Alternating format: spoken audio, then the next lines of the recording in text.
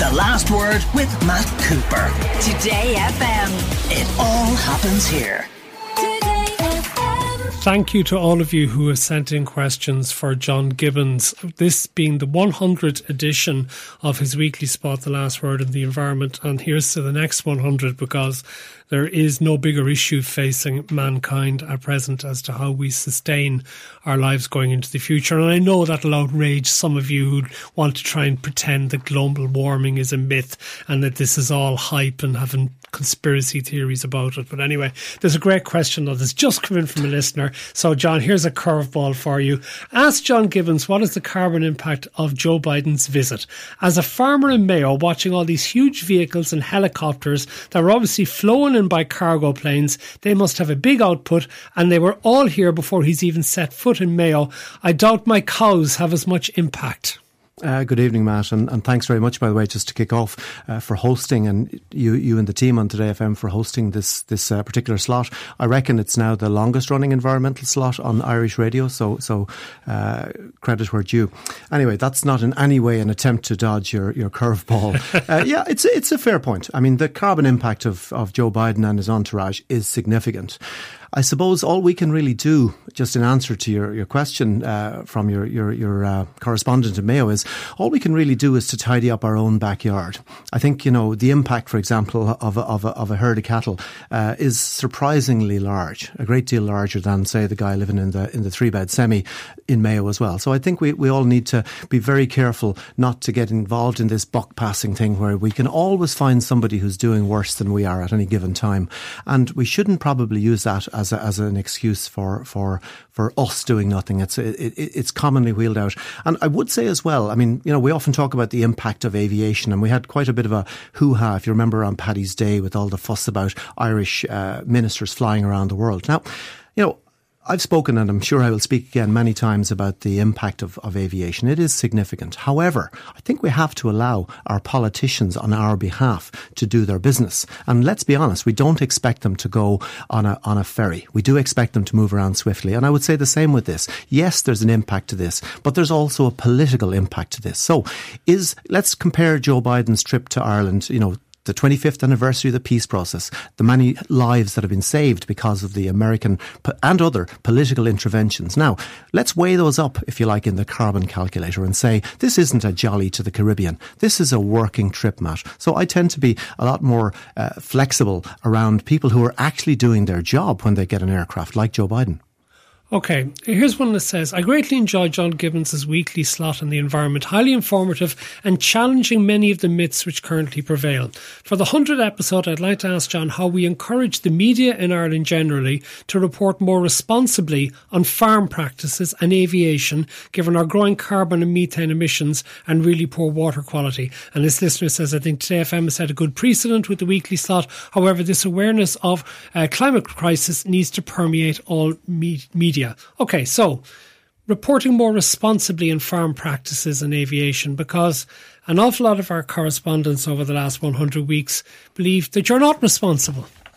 Sure. I'm going to start with aviation. And I think one thing I notice, and you see a lot of this, is that the media routinely reports on new airlines, new routes, new facilities, subsidies going into regional airports. But the thing, Matt, I read these reports, and the thing that is constantly missing from our colleagues in business journalism is, what are the carbon impacts of these decisions? I saw a release recently from one of our regional airports in Ireland, and they were celebrating the fact that they'd got an electric vehicle for driving around the airport and describing this as a sustainable initiative. The problem with that is 95 to 98% of the emissions associated with an airport are to do with the planes coming and going. And the problem, as we know, is decarbonising aviation. That's a really thorny issue. So you find people engaging in limbo dancing to try and avoid the fact that aviation, hour for hour, kilometre for kilometre, is the most polluting thing that any human being can do, is to be on an aircraft for an hour or 2 or 3 or 4. There's just no getting around that. And the thing I think we could do, in answer to your correspondent, is I think our media need to engage in joined up thinking. And I put this to the business media. When you're reporting, as I think it's perfectly reasonable to report on Ryanair opening a new route, but you must also include what are the carbon impacts of that, and also who's paying for that in the short term and in the long term. Also, many of these airlines are getting subsidies from local airports and from government in the form of reduced taxes and no VAT. And I'd love to see a lot more critical coverage of that. Okay, but the counter-argument to that is that encourages tourism, which brings a lot of money into the country. It also allows business people to come in and make investment in new jobs here in Ireland. And it also allows for the transport of various materials. That aviation has been a force for good in expanding the economy. Yeah, I think there's no question that aviation in itself it's a remarkable thing, quite incredible. We're the only species of mammals, maybe apart from a couple of bats, that have actually mastered the air. So it's an incredible achievement for our species.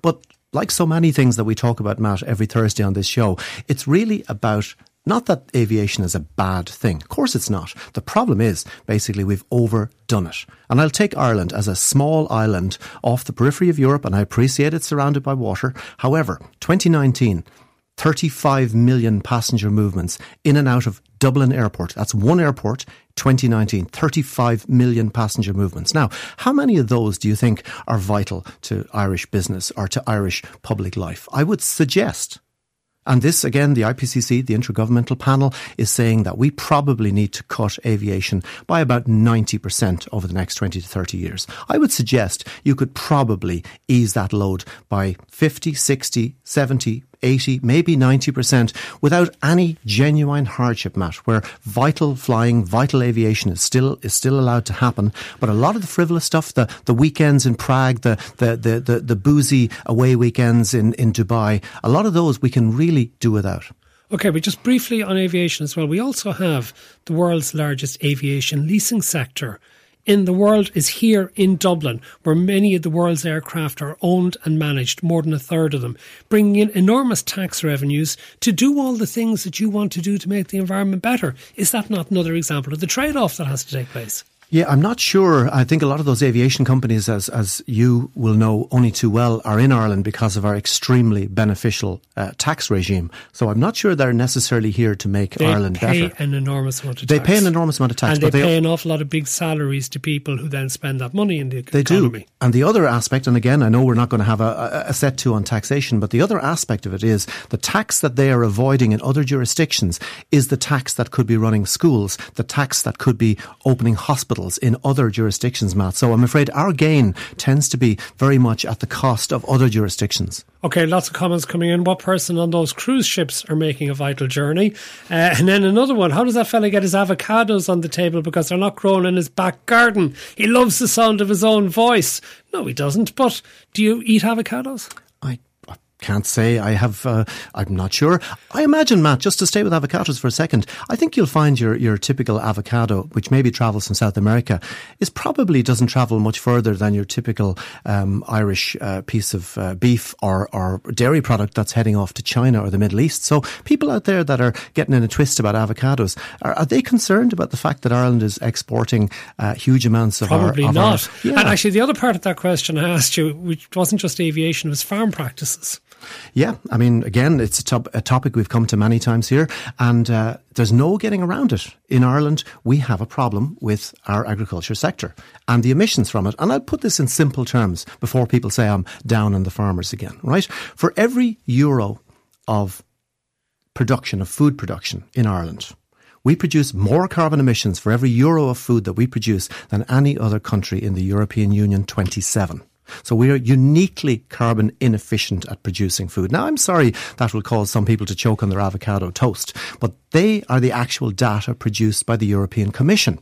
Now, we have danced backwards and forwards on this, but the fact remains that the most inefficient way to produce food for human consumption is to run that food through the digestive system of a ruminant like a dairy cow or beef cattle. Okay, listener wants to know, if you were in Minister Eamon Ryan's position, what are the 3 key actions you would take and implement? Right. First of all, and this again is a pet peeve of mine, and it's slightly outside Minister Ryan's, but it is in his colleague Catherine Martin's purview. So maybe if Catherine is listening, she might like to take it up for me. I would fund a national climate awareness media programme, Matt. I would put this, for example, the Irish government put about 20 million euros into the COVID media awareness campaign. That went on to radio stations like this, that went on to bus sides, that was on TV, on the internet. Now, we regard to that as a life-saving measure. Yeah, we had COVID coming out our kazoo, and rightly so, by the way. The government recognised it as an emergency. They went into emergency mode, and we, the public, got the message because it was hammered through the media, through the messaging, through advertising, billboards, you name it. We declared a climate and biodiversity emergency in May 2019. In the intervening 4 years, I challenge you or any of our listeners to name one government-sponsored ad actually telling us about this. In the meanwhile, we've had tens of thousands of ads promoting conspicuous consumption, buying ever larger vehicles, flying to more and more destinations. Now, I'm not a bit surprised why the public are bewildered. The government, on the one hand, out of one side of its mouth says, it's a climate emergency, lads, we need to do everything. And on the other side of its mouth, it leaves the whole thing to the market. We need to intervene in the market, and we need to get that money out there and have it and help to jump a national conversation. That's number one. Number two, I would suggest introducing an electronic national carbon ration. This will be connected to your PPS number, my PPS number. So what that means is that each of us is allocated an annual carbon ration. All right. So every product that we buy or consume would have a carbon count attached to it. So if you decide to take that jolly off to Dubai at the weekend, ding, ding, ding, that goes onto your little carbon card. So Matt Cooper's card says, right, he's already used up 80% of his carbon allocation for the rest of the year. Now, when you expire, when you've used up your fair share of carbon for the year, beyond that, you start paying escalating levies, really significant levies. Now, what that encourages us to do is to operate within the amount of carbon that is available for our fair share. At the moment, Matt, countries like Ireland, we're grossly over-consuming our fair share of the world's available carbon budget. Like grossly so. And to put that into numbers, the average Irish person accounts for about 13 tonnes of CO2 equivalent per person per year. That's over a tonne of carbon a month. Is that not a massive infringement on individual civil liberties? Well, this was a thought exercise, right? Putting me into politics. I don't know if anyone would vote for that, John. Well, you see, that's the thing. I'm not sure. This has always been the problem. And I agree with you. There is an element of it. Now, to me, what is the greatest infringement on our liberties is to have our economy, our society destroyed. And that's the direction that we're heading, as you and I have talked about many, many times, the trajectory that the climate and biodiversity emergency takes us in, not just, Matt, in our lifetimes, we're pushing on a little bit, but certainly in our adult children's lifetimes of hardship that we haven't seen on this island in 2 centuries. That's what that's the legacy that over-consumers like us are leaving for our kids. So have I got the 3 key actions from you? No, I have one more to go for you, right? The last one, which I hope is a nice friendly one, I'd introduce a national interest-free loan scheme. At the moment, and I've done this myself very recently, I went out and installed a heat pump. That required me ponying up quite a bit of money up front, and then waiting eventually to get a grant. Eventually, I haven't got it yet, from the SEAI. The problem with this is most of us are very conscious of the upfront cost of something. Now, at the moment, if you decide to retrofit your house, you decide to put in a heat pump, you have to figure out how to get that money. You've got to borrow it. You've got to pay interest. Now, if we had a government scheme that said, we will give you an interest-free loan, and the European Union, by the way, is happy to back green loans for 5, 10, even 20 years. That way, you're no longer faced with the upfront cost. And most of us, Matt, are scared off by the upfront cost. The fact, for example, that we might save $2,000 a year over, say, 20 years on an energy efficient house, that sounds great, but what sounds terrible is, I want 50 grand up front. So we need to get past the upfront cost and move directly to it. And the government can intervene to do that really easily and at very, very low cost. Okay, just before we go to the break, there's one listener suggesting, why don't we all just crawl into caves? Another one saying you would ruin our economy, bring us back to be like North Korea, while the rest of the world would be laughing at us if you were to implement your ideas. Well, there you go. I suppose it's a funny thing. Some of the people who are phoning in would describe themselves as conservatives. right? And they'd say that guy is not a conservative. He's a whatever, something else. I'm a small c conservative. I want to conserve a living world. I want to conserve a world in which electricity works, in which we have clean, safe drinking water. That's what I want for the future. That's what I want for my kids and grandkids if that happens in the future. People who blithely ignore the climate and biodiversity emergency, they're not conservatives at all. They're completely reckless, with the greatest of respect. We'll be back with more from John Gibbons after this. Okay, it's a Last Word on the Environment special to mark 100 editions with John Gibbons. Here's to the next 100. And there's lots of questions we had sent in advance. There's lots coming in as well now, as well as some adverse comments, John. But there's one that's come up in a few, and I'm going to bring this one, another perhaps one you hadn't expected. But this listener would love to know your thoughts on what they describe as overpopulation. It's the one thing rarely highlighted, but probably the leading cause of climate change across the globe. Yeah, it's an interesting one, Matt. Probably 30 or 40 years ago, overpopulation would have been regarded as the number one, if you like, climate or biodiversity impact. These days, it's no longer considered that. First of all, of course, population growth is continuing, but the rate has leveled off significantly, right? So it's, in fact, there was a recent assessment that said it's now, we thought we would hit 10 billion by mid-century. That's now looking highly unlikely. So we are plateauing on population. In fact, many countries' population has already stabilised. And in fact, in some Western countries, it's declining. That's the first thing to say. Second thing is, what has now emerged as a far greater impact than population is in fact overconsumption in the rich parts of the world. Funnily enough, people in the rich parts of the world tend to want to point their finger at people, very low consumption people in poorer parts of the world, and say, if these people stopped having children, then we would resolve the climate emergency. Now, let me translate that again, if I might, into a statistic for you. Let's take our 5 million high-consuming Irish people, on average, on a global figure. Now, we're producing the equivalent carbon emissions of about 400 million people in sub-Saharan Africa. Now, so who's the impact there? The impact is about consumption. In fact, there's a little calculus that's done. It's called IPAT, which means impact equals population times affluence times technology.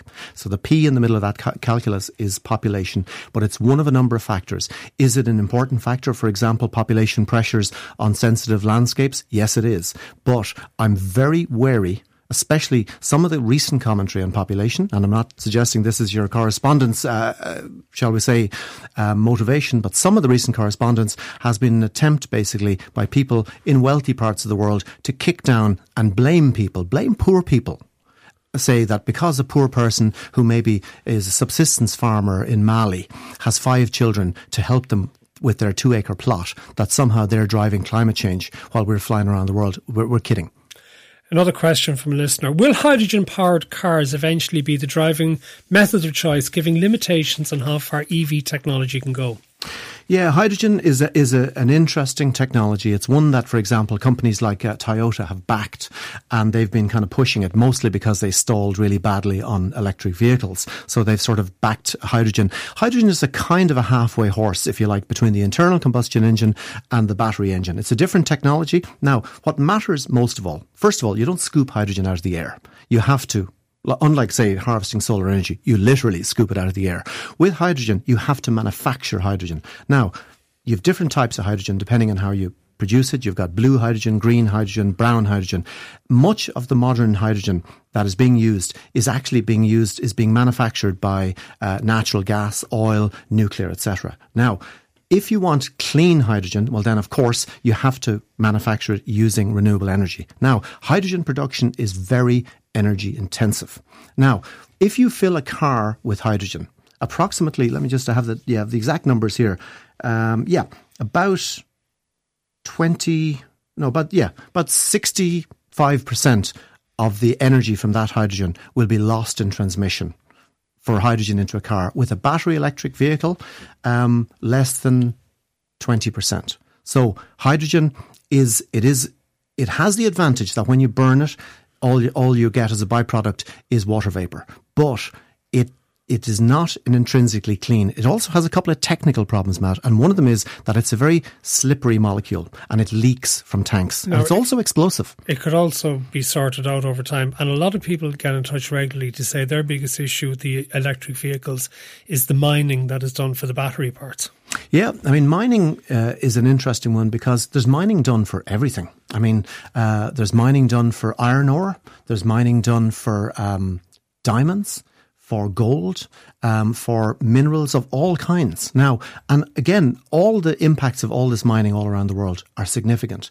Yet, strangely enough, the only time I've ever heard in recent times people express sudden concern about the fate of miners is when it comes to mining of ores for, say, lithium for battery vehicles. Now, that suggests to me motivated reasoning. And one of my questions back to those people is, right, okay, so you think that's a bad idea. Are you prepared, for example, to forego the lithium battery in your mobile phone or in your laptop? Because there's far more lithium being mined for mobile phones and laptops worldwide than there is for electric vehicles. So to me, Matt, it sounds like a little bit of a bogus argument. Listener says a report commissioned by the Dutch government released this week concludes that nuclear energy is too expensive and indeed superfluous. You've been a supporter of nuclear on this slot over the last 100 weeks. So what's your take on that?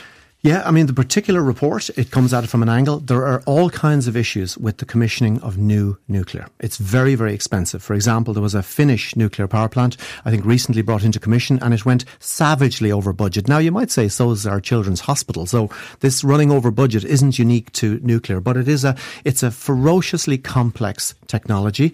Also, it tends to run into huge planning issues. Now, the question really is, we're probably never going to have a nuclear power plant in Ireland. I think that ship has sailed. Now, should we, for example, shut down existing nuclear power plants? So today, France has 59 nuclear power plants. They provide about 75% of France's total electrical power. And it's clean. From a carbon point of view, Matt, when you burn nuclear power, there is no CO2. It is absolutely clean. The problem, of course, is what you do with the nuclear waste. However, the amount of nuclear waste that a typical French family for a year to give them all their electricity from nuclear power would fit into a Coke can. So that is an engineering challenge to manage that waste. And yes, the waste does persist for a long time, but there's other forms of waste that persist for a very long time too, that we don't manage. And the number one waste that persists for a long time that we don't manage, of course, is carbon dioxide. We simply dump it into the atmosphere. Every time you fire up your car, the smoke coming out the back, the carbon dioxide in there will be active in the atmosphere, Matt, in 500 years, in 1,000 years' time. And yet we're far more afraid of nuclear waste. Okay, another listener wants to know what can be done to reduce the amount of greenwashing that many companies are now engaged in. Do we need regulations on how products can be advertised? What's your understanding of greenwashing? Well, first of all, it's absolutely everywhere. I passed an armoured car on the way to the studio today, an armoured car, and it said it has solar panels apparently on the roof, and it said it is safe and sustainable. I thought, here we go. This is a great big diesel-powered armoured car. So you can basically stick a green leaf or a fig leaf, as I call it, on anything. So greenwashing basically means companies making elaborate claims about the sustainability or the greenness or the recyclability of their products. Now, changing your product life cycle or changing the type of business that you're in, that's really expensive, really difficult. What companies have found is they're shipping a lot of heat from people concerned about environmental impacts, and they're responding. But mostly they're responding with greenwash designed to confuse. It's far cheaper to get in a PR company to dream up a green ad campaign than it is to retool your production line to produce genuinely green products. So we have a lacuna, really, at the moment where there is almost no regulation. And let me give you an example.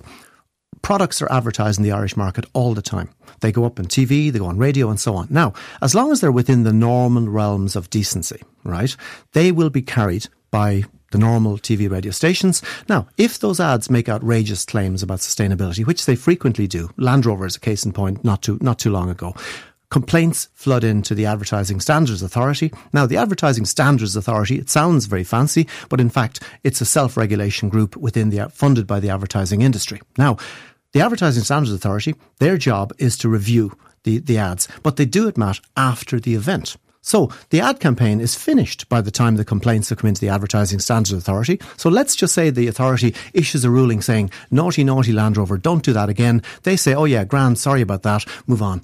The point is the damage is done. How we might solve this problem is, I would believe we should have a screen where experts review ads before they're broadcast, before they're put in newspapers. And there's another example recently on that as well, in a national newspaper, of an ad making elaborate climate claims for a Canadian fracking company. Okay, but when you talk about greenwashing as well, an awful lot goes into what's called offsets. And I was fascinated by a piece that was in the Financial Times yesterday. It was a really big piece called The Illusion of a Trillion Trees. And it told the story of Mark Benioff of Salesforce, the chief executive, a major employer here in Ireland. Thousands of people work with it down in the North Docks. And he was on the sidelines of the COP26 Climate Summit in November 2021, declaring a huge moment because he said, we've lost 3 trillion trees on our planet, so we need to plant 1 trillion trees. And this would absorb 200 gigatons of carbon, the equivalent to 2/3 of existing human-made emissions. But when you read through the piece, you discover it is impossible to actually plant 1 trillion trees as an offset. We keep hearing about offsets as a way of mitigating the damage done by our behaviours. But they're either impossible to do or they're just talked about rather than done. Yeah, I'll give you a specific example. The London School of Economics did a major study on this 2 years ago, and they said, quote, the sale of offsets to regulated polluters has substantially increased global CO2 emissions. What they're doing, Matt, is they're extending the social licence of heavy polluters to continue to pollute while pretending to be part of the solution. We even have oil companies pretending to be part of the solution, coming up with all manner of greenwash. Now, we've also saw that under the United Nations Clean Development Mechanism, they discovered that carbon offsets, they failed to reduce emissions, and another study found that half the carbon offsetting projects, the funding that went to carbon offsetting projects, were for projects that would have run anyhow. And we've also seen, and you mentioned trees, there's a huge number of projects in the US, for example, big companies like Apple and Microsoft offsetting their emissions by buying forests. And those forests, Matt, have been going up in flames over the last 2 to 3 years. Huge amounts of forestry in California has burned because of climate change. And what are those? So basically your carbon sequestration, your carbon sinks are going up in flames. You cannot simply bargain your way out of this. All of these are elaborate attempts to avoid the thing that nobody is prepared to do, and that is to cut their emissions. Okay, I'm going to read a question to you that you can answer when we come back from the break, but I'm just going to give an indication of where we're going next. And this listener says, does John think a plant-based diet should be encouraged? Subsidies to meat and dairy is using up too many resources. Tillage and growers of fruit and veg need to be supported and encouraged. Dairy receives too much support from our government and is intrinsically cruel. As it happens, the Citizens Forum on Biodiversity is also interested in encouraging a plant-based diet. We'll come back to John Gibbons on that after the traffic with Mark Hogan. So to conclude our special 100th anniversary edition of The Last Word on the Environment with John Gibbons, can you answer that question I asked you about a plant-based diet? Are you a vegetarian? No, I guess I'm what's called a flexitarian. I've never made the jump all the way to vegetarianism. Is that not hypocritical of you? I suppose I think if I were demanding that everybody stopped eating meat and stopped using dairy, yes, it would be, but I'm not. What we're looking for and arguing in favour of is a rebalancing, particularly in Ireland, of our really lopsided agricultural system. Like, for example, in Ireland, we have about 1% of our land is dedicated to horticulture, which is the lowest in Europe. Less than 2%, Matt, is in organic farming of any kind, and that includes beef or dairy. Less than 2% is organic. Organic is the most nature-friendly form of farming that you can have. So what you have to say is, if a country like Austria can manage 20% of its land to be farmed organically in a nature-friendly way, how come Ireland can only manage 2%? Is that not a failure of policy? And I'm not trying, by the way, to blame or demonise farmers. Farmers are logical people. I grew up on a farm. I'm a farmer's son. Farmers follow the market signals, and the market signals, in my view, have been leading them in the wrong direction. So, to answer your question, do we need to move towards a lower meat diet? Yes, we do. We know that we overconsume. Even from a health point of view, we overconsume meat in Ireland. It was interesting that the recent Citizens Forum or Citizens Assembly on biodiversity did actually highlight this whole thing about moving towards a less meat-based diet and less dairy-based, given that it was a widespread group of people from Ireland. But I'm going to give you another couple of questions linked together. Don't volcanoes emit far more carbon dioxide each year than human activities? So what's all the fuss about human actions and climate change? And linked to that, we also know that climate change has happened in the past when there were no humans around. So why should we be worried about it happening again now? Isn't change natural? Sure. Let me start with the volcanoes. Volcanoes, in a typical year, volcanoes or human emissions are between 60 and 100 times greater than all the carbon emitted by all the world's volcanoes in a year. So translating that into numbers, volcanoes are the equivalent of maybe, about 3% of human emissions. So back in the day, Matt, before humans were the dominant geological force on Earth, yes, volcanoes had something of an impact on our climate system. But those impacts have been drowned out by the massive impacts related to human-induced warming. That's number one. The second part of your question, has climate change happened in the past? Of course it has. And for people who say that, and sometimes I hear it as almost as a gotcha. The first question is to these folks, who do you think figured out that climate changed in the past? We didn't read it in the Bible, that's for sure. It was figured out by a group of scientists called paleoclimatologists. These are specialists who've looked at the scientific evidence into the fossil record, at ice cores and so on, and have been able to break down reliable instrumental readings for 800,000 years of Earth history. And we know that in that time, the climate has lurched backwards and forwards from ice ages to interglacials to ice ages. Now, the one thing I'll say about these is that these are very unpleasant times to be around. You do not want to be around during an ice age, because during the last ice age, for example, humans were reduced to tiny numbers, because so much of the earth was uninhabitable. Now, at that time, humans and other animals simply fled away from the poles and towards the tropics. Now, so the most important thing to say is, yes, climate changes over time, but it changes, Matt, in response to what are called forcings. In other words, what is the thing that is causing it to change? At the moment, we dump between 35 and 50,000 million tonnes of heat-trapping gases into effectively a closed system every year as a result of human emissions. That is the forcing. That is the thing that is causing the climate to change. Now, those climate changes in the past were extremely unpleasant. The climate change that we're heading into now, we're already in an interglacial. We're exiting a period of Earth history called the Holocene, which is about 10 to 12,000 years of incredibly stable climatic conditions. We're heading into what's called a super interglacial. In other words, a hothouse Earth period. Humans have never existed through a super interglacial. So we've already exited the Holocene. Does that mean we're doomed? No, it doesn't mean we're doomed. It means that we're heading out of the period in which humans have always existed. If you take that 12,000 years that I've just described since the end of the last ice age, in that time, global temperatures have never been more than 1 degree centigrade, average global temperatures above what we call pre-industrial. We're now at about 1.1, 1.2 degrees. We're rapidly exiting the stable phase. Now, you might say at that level, for example, we get things like Europe having its hottest summer in 500 years last year. That's just one tiny example of what happens as you begin to ratchet that temperature up. The problem is, if we continue on our current path, we won't stop at 1.5 or 2 or 3. We will end up at something like 4 degrees. Now, 4 degrees, Matt, above pre-industrial. Let me explain that in the simplest terms I can. During the depths of the last ice age, the average surface of the Earth's temperature was about 4 to 5 degrees cooler than today. So if you can imagine the heat equivalent of being under 3 kilometres of ice, that's what we're heading into. Now, we don't have to get there.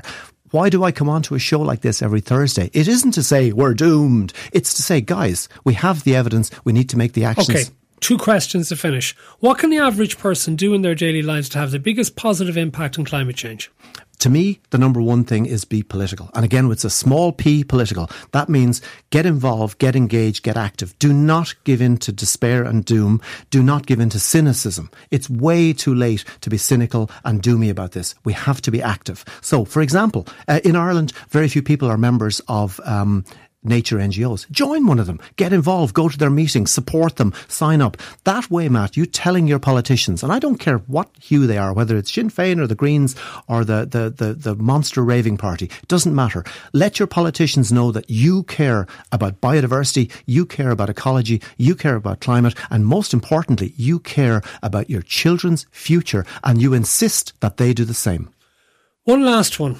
Really enjoy your weekly slot, John, but wondering if there are any good news stories in our battle to save the planet. Are we doing anything right? I think, well, I'm delighted to finish on a positive note. I genuinely am. And yes, we are. For example, 20 years ago, I remember reading about scoffing about solar panels and wind turbines. They were considered to be a joke. Now, what we've seen, for example, Matt, over that 20-year period, the cost per kilowatt produced from solar energy has reduced by between 95 and 98%. You and I could now afford to go out and put the solar panels that used to be on the space station, you can now put them on the roof of your house. There's incredible technological improvements that we've made. The other thing that I believe has changed really dramatically is awareness. Now, awareness is still tracking behind action, but at least we have awareness. 10 years ago, we were having nonsense argument. Is it real? Is it not real? I think we've mostly, apart from a couple of hard shows, we've moved beyond that and we've moved into the difficult but really challenging phase of what do we do? We're the consequential generation. We're the last generation, Matt, that will have any influence over the trajectory of the Earth's climate for the next 1,000 years. So whether we like it or not, we're a special generation. So let's not blow it. John Gibbons, 100 not out. We look forward to the next century of appearances here on The Last Word of Today FM. Thank you for being with us. Thank you to all the listeners who sent in questions in advance and more questions and comments over the last hour. The Last Word with Matt Cooper. Weekdays from 4:30. Today